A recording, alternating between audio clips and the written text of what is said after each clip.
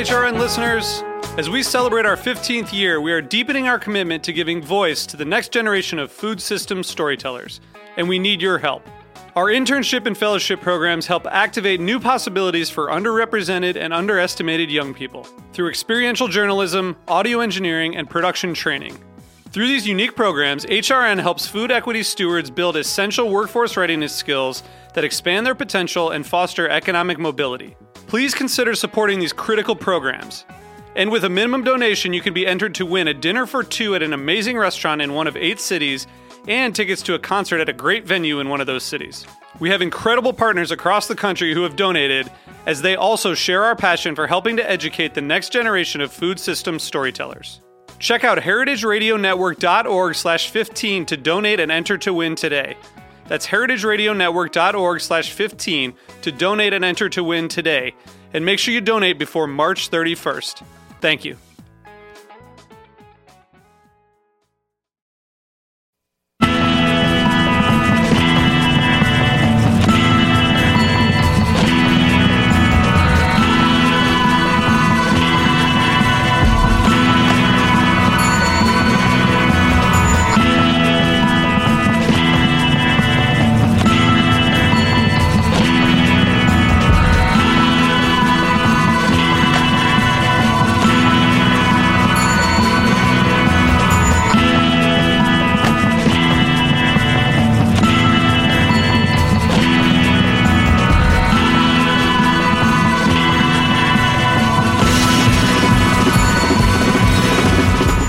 Hi, and welcome to the Food Scene on Heritage Radio Network. I'm your host, Michael Harlan Turkel, taping here at robertaspizza.com in Bushwick, Brooklyn, in their lovely backyard stevedore studio.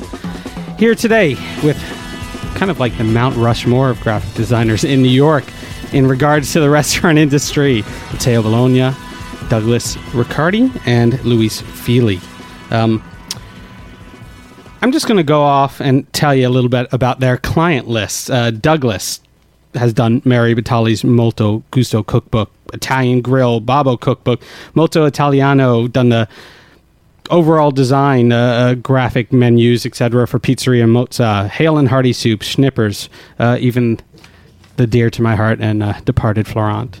Matteo Bologna from Mucca Design pretty much has branded most of Keith McNally's Empire. Balthazar Pastis. Morandi has also worked with Brooklyn Fare, the beautiful Chanterelle cookbook, which is one of my favorites in the last couple of years, and Japanese Brasserie, St. Ambrose.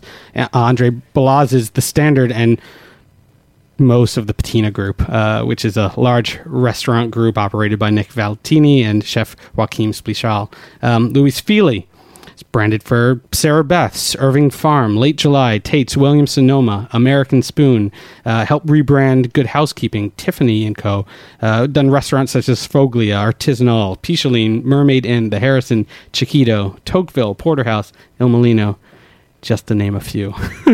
So aside from that, it's almost easier to do this as a process of elimination show as to what you all have not designed. But we're going to start with actually what is graphic design, not as a necessarily overall umbrella statement, but what is graphic design relative to restaurants and food in New York? They're pointing at you, Louise. I don't know why, but I'll try to answer the question. Because you speak English. Barely. Graphic design for food in particular is all about just making it appetizing. A lot of people don't realize that the first indicator you'll get of a restaurant, whether you're walking by the actual restaurant or looking on the website, is the logo. And the logo has to be appetizing. It has to give some kind of clue as to what is going on, or nobody's going to bother to go any further. Yeah. That's what my cab driver told me when we arrived here at Roberta's, where he said, "Is this a restaurant? Are you sure it's the right place?" So, I mean, even looking at Roberta's, driving up to here, what about it, in your mind, would you have initially changed? What kind of concept behind the, script? What did it make you think it was? It's perfect. Yeah. It's like exact opposite of what Louise said. Yeah. But we're in Bushwick. Yeah, it's perfect. Yeah. Yes, I was giving the Manhattan version of. Yeah, Exactly. because sorry.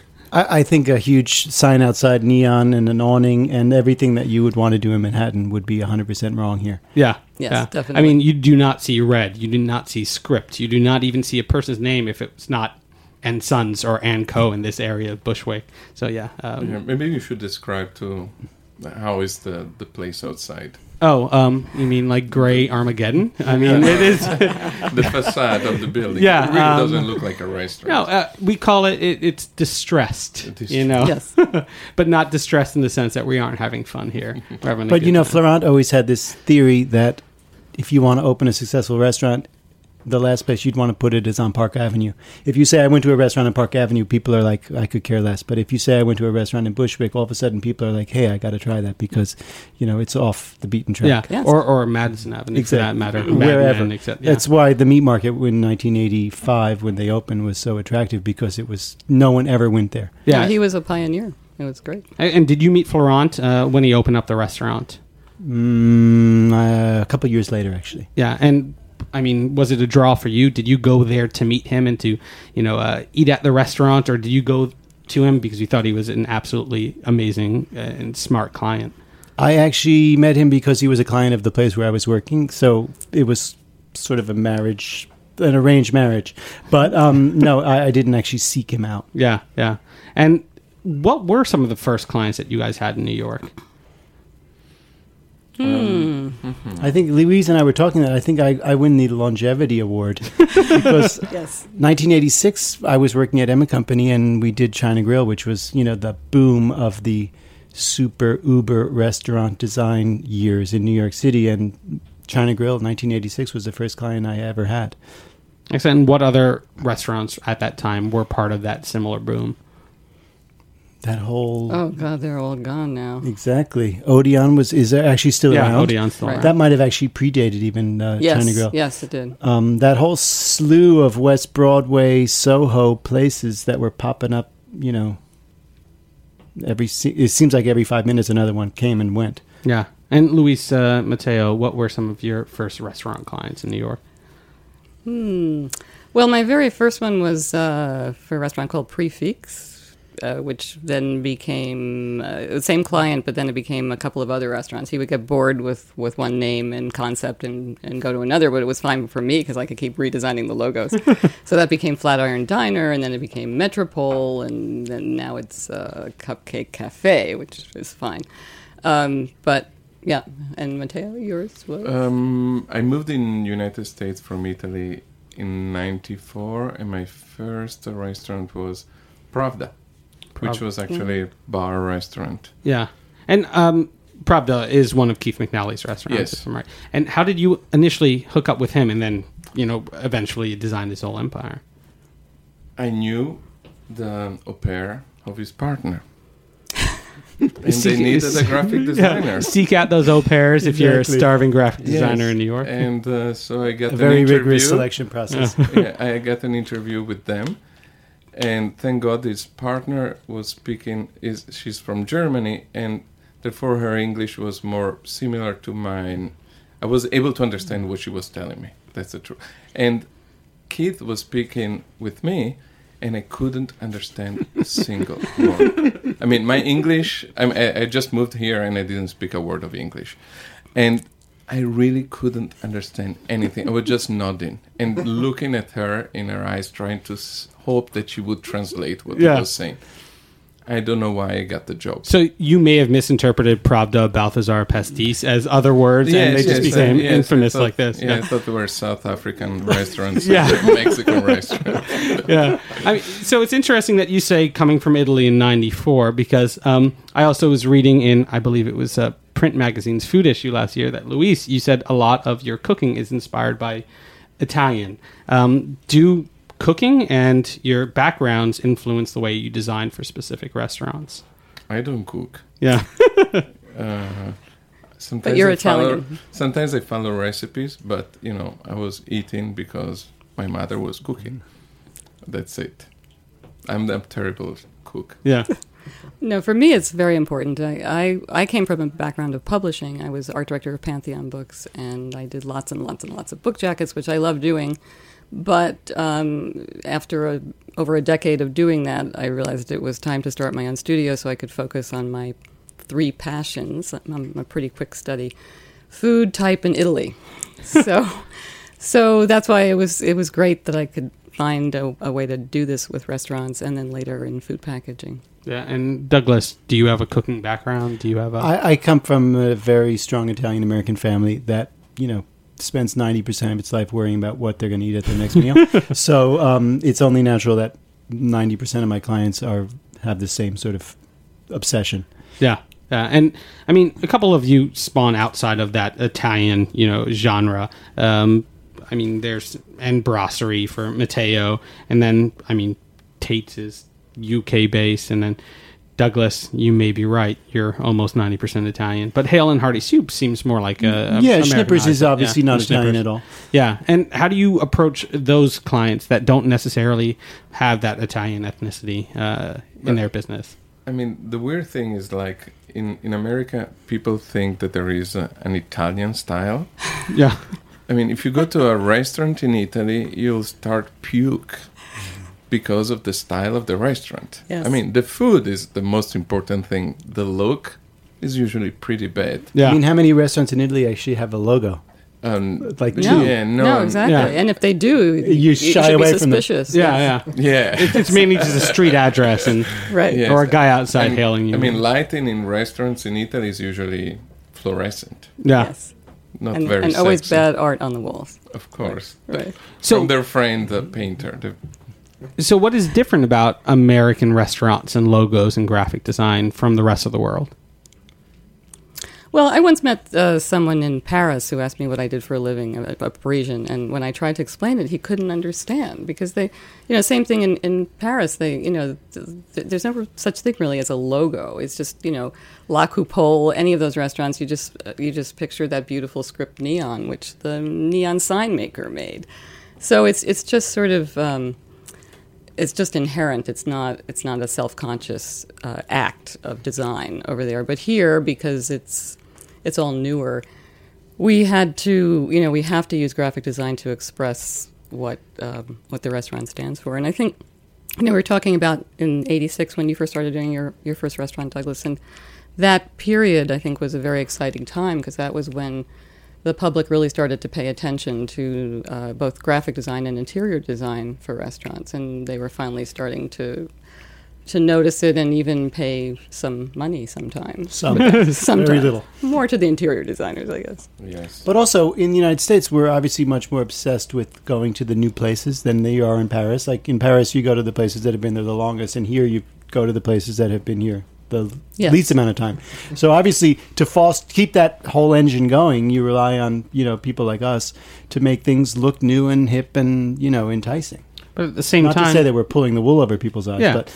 But I mean, at the same time, both with McNally's restaurants and Batali's also, huge empire, there has to be consistency, and it can't just be, a fleeting thing. It has to, look archival and that it's been there for a while and will be there for a long, long time. But obviously, a celebrity chef-driven empire is slightly different than a non because, Mario is the best logo for all of his restaurants. I mean, he supersedes anything that anyone else can add to that. Mario and Joe, obviously. Yeah.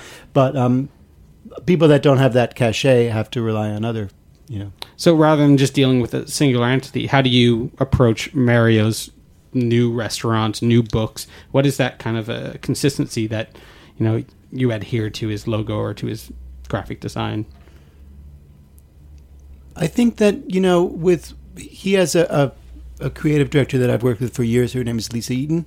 And I sort of feel like he has a sort of Italian style that isn't really all that Italian, but it sort of melds a fictitious version of Italian with his larger-than-life, very bold, very colorful, very spontaneous character. And I think that for him, he's not like Keith McNally, who tries to do different things. Every one of his restaurants is Keith's, I think. I might be wrong, Matteo. Is much more different related to different places or times or cuisines. Mario's is reinventions of a theme, so I think that his design stuff is all, reinventing and trying to just keep it new for us. Yeah, Does and that then make any sense at all? Oh no, definitely, because I mean it's an interesting segue to talking to Matteo about how do you keep consistency over such varied types of restaurants, cuisine, and approach. We are designers, so at the end, I mean, there's not much. We are the filter. Yeah. I mean, the graphic designer is the filter between the client and the design that comes out. Of course, we have some tastes, we made some choices, then go through us, and we like to do certain things, and therefore the outcome follows our client and try to, of course, to stay as close to the client's brief. But then, of course, it goes through us. Yeah. You get a brief? Yeah, sometimes. I've never gotten a brief. He's gotten briefs. Yeah. But so I mean that parlays into the idea of control. How much do you have? 0. Yeah. Zero. You said none or None. Well, I find I try to stay with smaller clients because I find the bigger the client, the less creative control you have. I mean, that's pretty obvious, I guess. But I'd much rather work with a small client, even if it means a lot less money, but at least we usually see eye to eye. And I also get a lot of satisfaction watching a small company grow and succeed and hope that maybe it had something to do with the design. I mean, what are examples of small companies that you've worked with in the past that you've seen bloom, that you started, their logo, their branding, and now they're just international? Well, I guess Late July. I did the original packaging for Late July, and what you see in the store now is actually not done by us. But the original packaging was completely hand-lettered, including the net weight, which is the way I like to do things. Yeah. But then we had the client and I had an amicable divorce because she wanted it to be more commercial, and now it's not all hand-lettered. You can tell. New great typefaces that you can find in the best supermarket. Yeah. Yes. Oh, indeed. They shout on demand. Yes. Yeah, and I mean, they have a lot of drop shadows. Let's talk about type then. I mean, obviously that is, would you say, one of the major parts of most logos, most graphic design, if not the ultimate, tool that you guys can convey with. How has type changed over the last 20 years in New York and influenced the food industry? Whoa. Yeah, big question. I should have emailed that well, one before. Actually, one thing I can say about type, and this is more text type, but it still is important, because of what we were talking about before with, what was happening in the mid-'80s and restaurants were really changing. And I think another big change that happened then was that the actual physical menu, which up until then had a lot of constraints, it both in terms of content and design. There wasn't a lot you could do with the menu because you had to send it out to the typesetter to have a typeset, and then you had to send it to the printer. So, of course, you couldn't change the menu ever, hardly. And now with, seasonal farm-to-table, they change it every day, if not every hour. Except you can't actually design it because the manager has to make the changes, and they obviously didn't do 4 years of design school to their benefit. So when our restaurant's going to start having in-house graphic designers? Well... Actually, there's one of my client who used to be a graphic designer.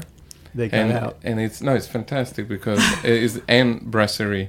And we did the design for this friend of mine who was the owner, and she married the graphic designer who became her partner. And he redesigned, he took our design and he made it way better. And it's the only time it ever happened. That's to amazing. us. Because as a graphic designer, when you work for a restaurant, what you end up doing usually is you handle them a file, which is a template with all the last menu that they gave us, that they have ready, and then they change the type and the prices themselves. And usually it's never a graphic designer. Sometimes I receive phone calls from the managers asking me, how do you turn on the computer?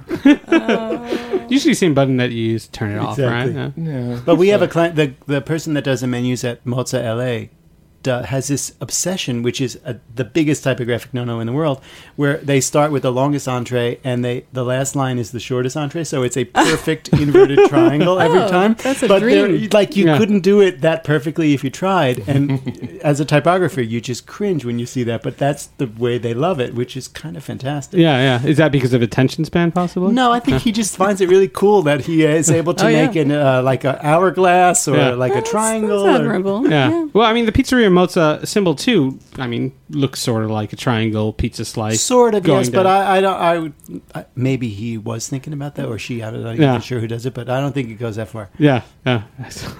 And I mean, Louise, I kind of cut you off before when you were talking about the industrial changes over the last couple of years, from having to deal with typesetters now to turning on a printer and it's Wi-Fi and it could be in the building next door and print it out and go. Right. No, it's made a huge difference in menus and when it started to happen in the mid '80s, it was coinciding with all the seasonal ingredient rage, so that was perfect.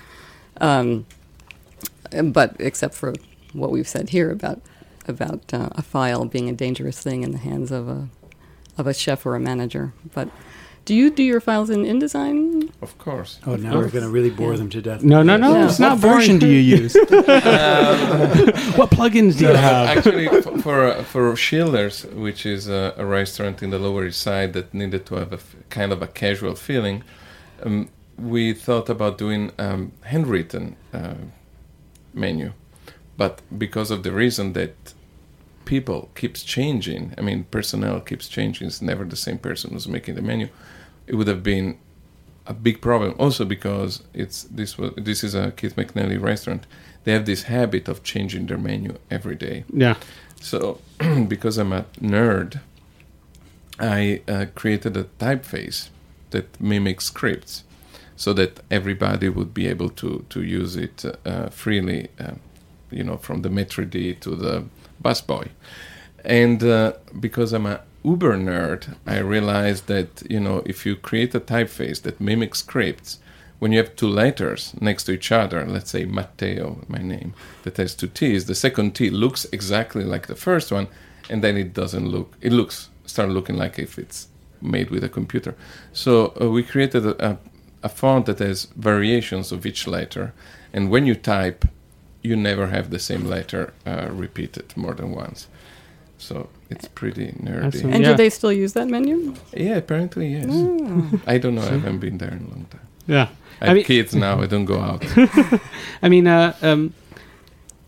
first of all, whose handwriting did you base that off of? Did you get a check from Keith and say, I'm going to try to forge it? It was an old menu from Rome. Yeah. And it was supposed to look like ballpoint pen. It right? was really disgusting. Yeah. Really horrendous handwriting, but fantastic at the same time. Yeah.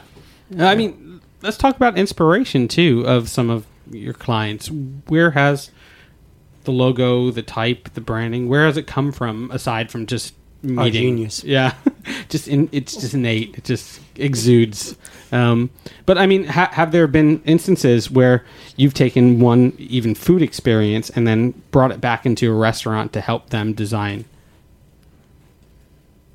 Usually we design before the restaurant is open. Yeah. So it's very deep. Sometimes, they're opening the restaurant and they don't even have the finished menu the day before. Or the name.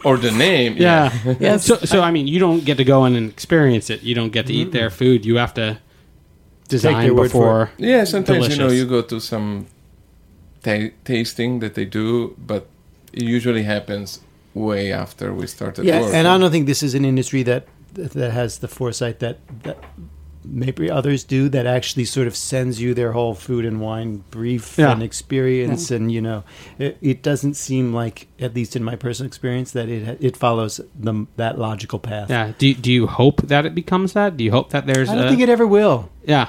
I think cooking is much too sort of spontaneous, or maybe I'm totally wrong, but I think that's sort of what's nice about the restaurant industry, is that it changes from day to day. You could get a case of whatever ramps in one day, and all of a sudden your whole menu is ramp based. Yeah. I mean, does that happen to you? Do you get a whole case of, we don't have to deal with the fact that they're changing Times their whole New menu. Roman in one day, and then everything's Times New Roman for the rest of the week? Not really. Yeah. That's a good idea. Yeah. It's true. Let me write it down. Yeah. So we're going to take a quick break, come back, maybe even point out Matteo's genius about if you can't hire him, marry him. But talk a little bit more about the restaurant industry and how graphic design may drive your taste buds more than you think. You're listening to The Food Scene on Heritage Radio Network. We'll be right back.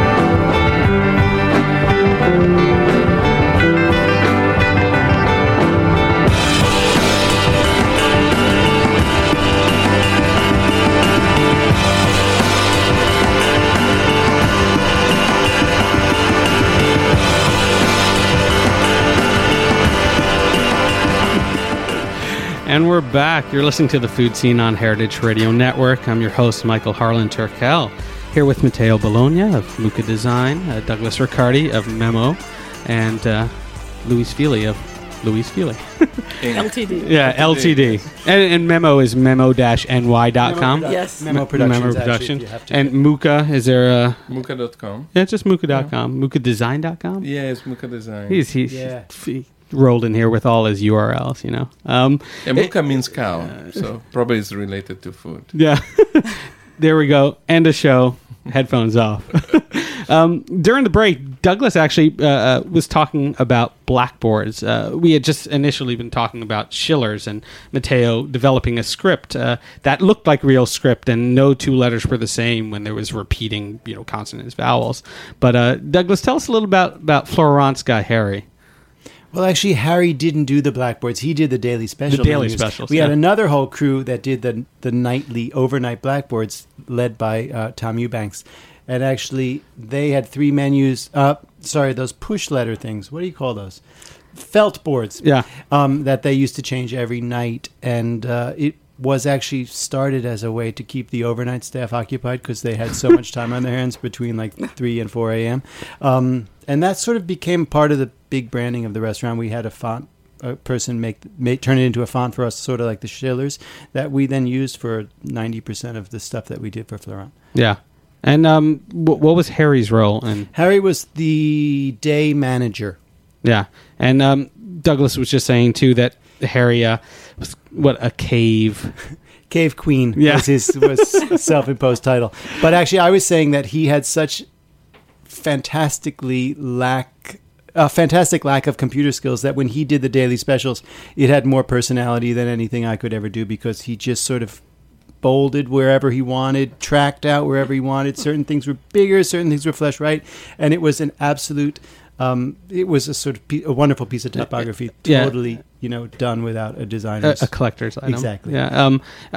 Also mentioning Karen Waltuck at Chanterelle, where Schiller's is supposed to replicate the idea of someone writing that every day. Karen Waltuck would write her own menu for 20 plus years, handwritten every single day, and it was a thing of beauty to kind of watch. And it reminded me of one time having been in Masa restaurant. I didn't get to eat there. I got to photograph Masa once while he wrote out the day's menu, and after he was done, he showed it to his assistant, who typed it up on the computer, was given back the piece of paper, which was in beautiful script, and just destroyed it, kind of like a sand mandala, just washed it away. Has technology, has Illustrator, have computers changed the way that you guys design? I think Louise should answer to this question. No, Matteo's being cruel. I don't use a computer. That's Yeah. No, you use it Well, for email. Yeah, For I got an email. Yes, I'm very old world. I still design logos the way I've always designed them. I sit down with a tracing pad and I just, Oh my God. I just write. I'm Yes. so Have you ever heard of a envious. tracing pad? No, not And at all. And I do the same. It's the same process I did when I used to do book covers. I would just sort of write the title of the book over and over again, and it would just sort of. I just would just let it speak to me, and it would turn into a logo basically, and that's why I do logos the same way. And then once I get to that point, then I have to figure out how to make that into an actual logo, and that's when I talk to my staff and direct them to do it. But it's never an existing font, of course, because that wouldn't be a logo. That's the number one rule of logos, is that you don't just set a word in a font. Oh boy, don't you? really? Well, that's what I tell my students. Well, That's the rule on this side of the room. Sometimes, yeah. If it's depending on the restaurant. Yeah. Do you guys have rules, mantras on what constitutes a logo? If you can sell it. It's If the you can fee, sell it's it, the fee. exactly. Yeah. Yeah. If it's about the fee, yeah, never go below a certain amount Yeah. of dollars. Going back to Louise, and actually drawing again from Schiller's, the Mermaid Inn logo seems, very handmade, very, hand drawn, and doesn't, edge on hard edges, doesn't edge on, Right. something that's monumentally aesthetic necessarily. Mm-hmm. What was the concept behind that? Are we showing the slide right now? What? People are we are showing the Googling it. slide? They're Googling. Are they Yeah, Googling? Mermaid in NYC. Yeah, Google. Well, Jimmy Bradley and Danny Abrams were the owners of this restaurant. When they came to me to talk to me about it, they gave me the best direction ever. They just said, we're opening this restaurant. We want it to feel like a little seafood shack that you would just stumble across while you're walking along the beach, except you happen to be in the East Village. So that was it. That told me what to do. I wanted something, that had a certain funkiness to it, but still had some style. And we started with the image. I hired an illustrator, Anthony Russo, to do the mermaid, and I always feel very strongly that when you have an image with a logo, that the type in the image should be integrated, because it makes it much stronger. She's all full of rules. I do. That's rule number 2. Watch out if you're working for her. Exactly. No wonder no one lasts very long working for me. And then for the check presenter, we wanted the whole concept to just be a little bit unusual. So I wanted to do something very unusual for the check presenter. So we ended up doing a sardine can that I personally had to empty out and scrub, so to get rid of the fishy smell. But the clients were still a little worried about that their customers may cut themselves on the sharp edges. So I personally painted the edges of every single can with clear nail polish.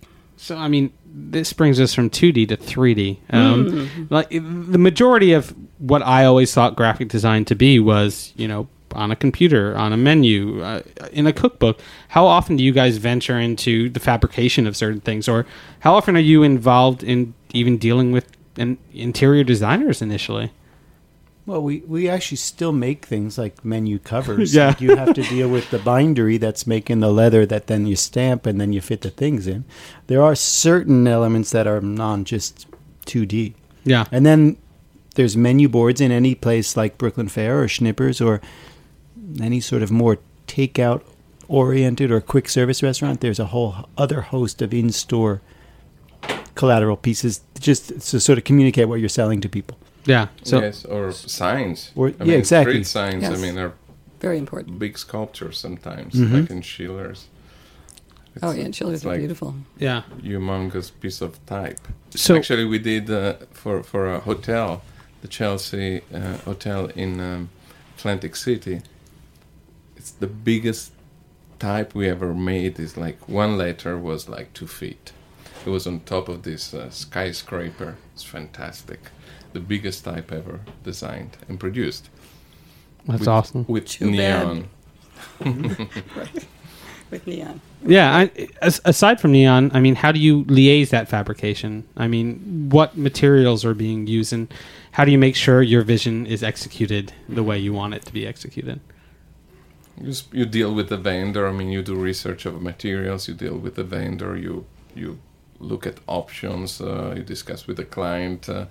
and then you you also- cross your fingers. Yeah, and you also liaise with the architect. Yes. And also, New Yes. York is pretty strict about regulations on every street. There's a big book somewhere of like what you're allowed to make on every single street.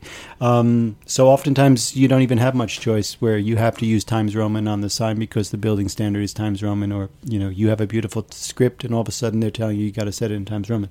There are these weird external constraints. Oh yeah. And you can only put up a banner if the pole is already there, and all kinds of Awnings are a whole other mishigas. Yeah. Because you need to use only a certain color. For instance, we had a brand that was the colors were like purple and green and gray. Sorry, and we had to use Maroon, probably. green, maroon. Thank you very much. And we had to use green awnings. Yeah. Yeah, and when we worked on Metrazur in Grand Central Terminal, that was a real signage challenge because basically everything I proposed they turned down, and finally they told me that you really can't adhere anything to anything in Grand Central Terminal, which is challenging when you're trying to put up a sign. So I suggested a hologram, but that didn't fly either. So finally they just sneaked a sign in one night and nobody said anything. It's still there. Yeah. And even, Schnippers had really strict EDC environment, what's it called? Empire State Development Corporation standards for Times Square. And they actually ended up doing probably 10 times more signage than they ever would have because the neighborhood is trying to oversign things to bring the neighborhood up, apparently. Interesting. So, I mean, let's talk about a restaurant that has one location, then expands into a larger franchise. How do you translate that to a new location? I mean, how do the two Schnipper locations in New York, or there are more than two, right? There's one in the works, Yeah. but there isn't one yet. Yeah. So I can't talk to Schnippers. Let's talk Hale and about Hardy. Hale and Hardy. How do they differ per location? I think that for the first few, it's an evolution, and then it sort of it coalesces into the sort of rollout package. The first Hale and Hardy was an entity, and then they hired an architect, Wayne Tourette, and myself to redo their interior design and their branding. And from there, we sort of used the next couple to refine things like the menu boards, even the way the menu boards were fabricated to get them to be more cost effective. But after the fourth or fifth one, it sort of does become a thing where we're hardly even involved. They can open a new Hale and Hardy without calling us because the whole thing is between the signage vendor and the printers. They can kind of do the whole thing themselves. Yeah, well, I mean, when that happens, how do you, like a chef, watch for consistency or watch for continuity of your initial idea? Some clients see us as the guardians of their continuity. Some clients would rather that we didn't chime in from time to time, and there's a whole host of there's a big spectrum between that. So sometimes you call up and say, I saw the new store and it's just I hate what you did, and they appreciate it, or other times they just kind of they take it to heart. So I mean, do you have favorites? Do you have ideal clients that you want to work with? Let's not pick favorites. Let's say new restaurants or new food ideas that you're hoping to garner as new work. Yeah, this is pitch yourself. That's Go for it. Yeah. interesting. Well, I was telling Douglas when we were coming here today that I've always wanted to redesign Garden of Eden because I go there almost every day, and the logo is so disgusting. And the color is terrible. It's blue, which we all know is not a food color. There's another rule for you, but Yeah. I think you'll all agree. What about blueberries? Or blue raspberry, which isn't even a flavor. They're weird. Yeah. They're not food. And I never do this. I actually got the name of the owner and I sent him an email from the heart, and I just explained, why I think he needs a better identity because his identity doesn't really measure up to the quality of the store. And I sent a PDF with a lot of before and after examples, which usually helps convince clients. And he wrote me back right away, and then it sort of went nowhere after that. Yeah. But, which is what usually happens. When So you do a I cold call. mean, let's push that to the topic of best and worst logos, and you don't have to name your own, but around the city. Schiller's is horrible. Yeah, Actually, that double L just irks me every time. I think Louise can say something about us, our logo. Oh, that I wish I had a dime for every time someone asked me if I designed it? No. The problems with that logo. Oh, no, I don't see any problems with it. No, not at all. Because I'm a nerd. Yeah. This is the stuff that only nerds sees. There's the distance between the L and the T, which is called kerning. Yeah. It's too tight. Oh, yeah, I've always kind of been irked by that, too. Yes. Yeah. But he's learned. I'm the angry man that walks by. Can't you send them new artwork, shaking though? my fist, say, damn. Buy Karen. 100,000 new cups and Yeah, print, right, there you go. But Yeah. you've learned, and now you get well paid for your kerning. Yes. Now I'm a kerner. Yeah. a kerning nerd. So, what are some of your favorite logos around the city, or some logos that you walk by and just feel like are horrendous, but maybe, stores, restaurants that are kicking butt? Usually are the logos. I mean, I don't think there's any wrong logo. Maybe the logo could look bad or could look good. It depends on how it resonates to the customer. And Douglas is doing something behind my back. I don't know. He's writing something on a piece of paper, and they are all laughing, looking at me. I don't know what. No, it's No, not it's not about you. about you. Okay, that's good. His fly is open. So I think, sometimes logos. I mean, the logo is not the identity of the restaurant. The logo is just the pinnacle, is the thing that people eventually can remember. But what you actually remember is the service, the food, the ambiance, the menu. Maybe the type on the menu, if it's legible or not. It's an ensemble of elements that are giving. But don't you think because it's the first thing you see, it's either an enticing or it's off-putting? Yeah, it's not just that, because there's also a facade is attached to a facade, or maybe it's on a beautiful matchbox. You never know when you see the logo first. Maybe you see it on a bag. True. So the logo lives in a context always. It's never by itself. And I kind of don't believe in logos. I don't believe in logo as the vehicle of communicating the brand. The brand is an ensemble. It's like an orchestra. And you listen to music from the orchestra, not just from the conductor's name. Yeah, I agree. A lot of clients come to me with terrible names for restaurants, and they're just not well thought out. And usually they just want to come up with a name in a big hurry, and they come up with some kind of default name, and they think that, we'll just hand it over to the designer and that'll make it look good. That'll make it work. But and I feel that 90% of my job most of the time is trying to make an unpronounceable name look pronounceable. Yeah. And I think worse than a bad logo is what often happens where you meet with someone and you give them a proposal that takes you a lot of time to write, and then they say thank you and never call you back, and then they just pick copperplate. It's usually copperplate that then they put on the window in vinyl or gold leaf, and they call it a logo. That irks me more than actually someone who designs a bad logo, which is just looking through a type book or calling the sign guy and asking them just to put a name up. Or trying to copy one of our logos. Exactly. Yeah. Oh, that's good. There's for a lot of restaurants that we did with Kit McNally, sometimes we ended up designing proposals for names that never happened. Yeah. So, such as what? I don't know. I think Schiller's before was called Kaminsky. Oh. And then it was called For One Day, thank God, because they changed the name the day after, Alcohol with a K. And thank God they changed their mind right after, and they called it Schiller's Liquor Bar.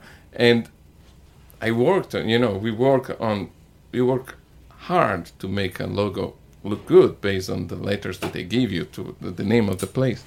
And so when we did Morandi, because I had this experience with Schiller's, I said to the client that I wouldn't design the logo. I would just design a typeface. And then, however the name of the logo is, because of course we start, and now it's called Morandi, but there were like 10 names before. And I said, okay, I'm not going to design it. I'm just going to design a typeface that is yours. It's like unique. And however you want to change the name is going to be used by typing this custom typeface. Which is true, because I know Louise would agree that you do often, more often than you'd think, someone says, I love the logo that you presented. It's just that we're now going to change the name. As if you can just swap out one name for the next, and it doesn't change anything. In their mind, it's just a matter of, so I think you did solve that problem once and for all. I mean, how often are you making just custom typefaces now and letting other, people design the logo? Usually we design custom typefaces for our clients, and sometimes we use this typeface for the logo, and sometimes we realize the typeface doesn't work for the logo, so we wasted a lot of time. Yeah. I actually have no expertise in custom typefaces, so we customize typefaces. I know that breaks Louise's first law of logo design. No, that's okay. Is that okay? Do something to it, yes. Excellent. What's kind of interesting is that, it's all type. It's not much image that we've spoken of so far. Mm-hmm. Is there ever image forward, type second when you guys design? I don't like images. Yeah. I hate photographers. Yeah, me too. Me too. Yes. Thankfully, I'm a radio host. Yeah, they're terrible. Well, sometimes I think an image might be necessary when it's a difficult name or an unpronounceable name to give people a little visual mnemonic. Like when we did Picholine years ago, it actually started out being purely typographic, but that name was a problem. People couldn't pronounce it, they couldn't remember it, they couldn't spell it, and this was pre-Google. So, the only chance was to try to call directory assistance and, try to get a semblance of that name. So the original logo was just the type in a lozenge shape in olive green, so maybe it might reflect an olive, maybe, because Picholine is a type of an thank olive. you very much. And after I designed the logo, I found a jar of them in the back of my refrigerator. I didn't even realize it. But then after they got their third star and they wanted to upgrade everything, we added an olive branch to it just to help people along a little bit more. So sometimes it's necessary. Yeah.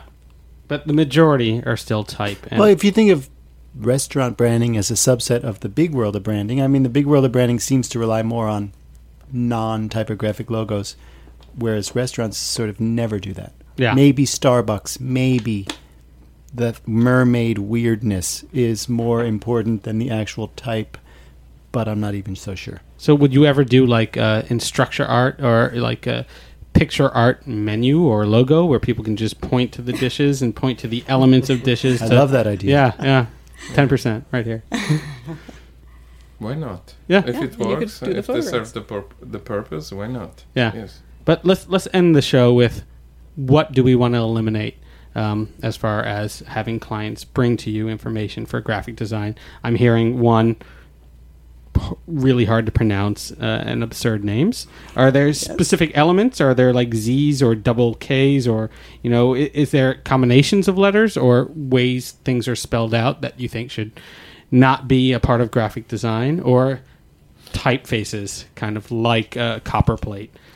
Definitely copper plate needs to be... Was that Pulinos? No, I don't know. No, I thought Pulinos was copper plate. I think it's Arial. Oh. Now that's class. Yes. Yes, very classic. Now, there's something that kind of puzzles me, and I have a lot of Italian restaurateurs, clients, and they always want to put the names in the menus in Italian, the name of the products, of the dishes in Italian, and sometimes with Italian description, and I'm like, we are in America. And they don't get it. They think it's cool. I don't know. I understand. Maybe it's a question I have to ask you. How do you feel when you see these menus? Well, I can read them, but I remember at Peasant, they used to have this huge menu. It was like 11 by 17, this really small type, and it was all in Italian. And then the waiter would have to come and translate the entire thing standing there. Yeah. And then, of course, by the time he got to the bottom, everybody forgot what he said at the beginning. So I think it's bilingual now. I like seeing it in Italian. There's one restaurant, Enoteca, where they bring you a glossary, which I think is maybe a little precious. But what I hate is when the servers can't pronounce the things that are on the menu in a different language. That just is the absolute worst. Yeah. They should all be fired. Yeah. And they say it with such authority, too.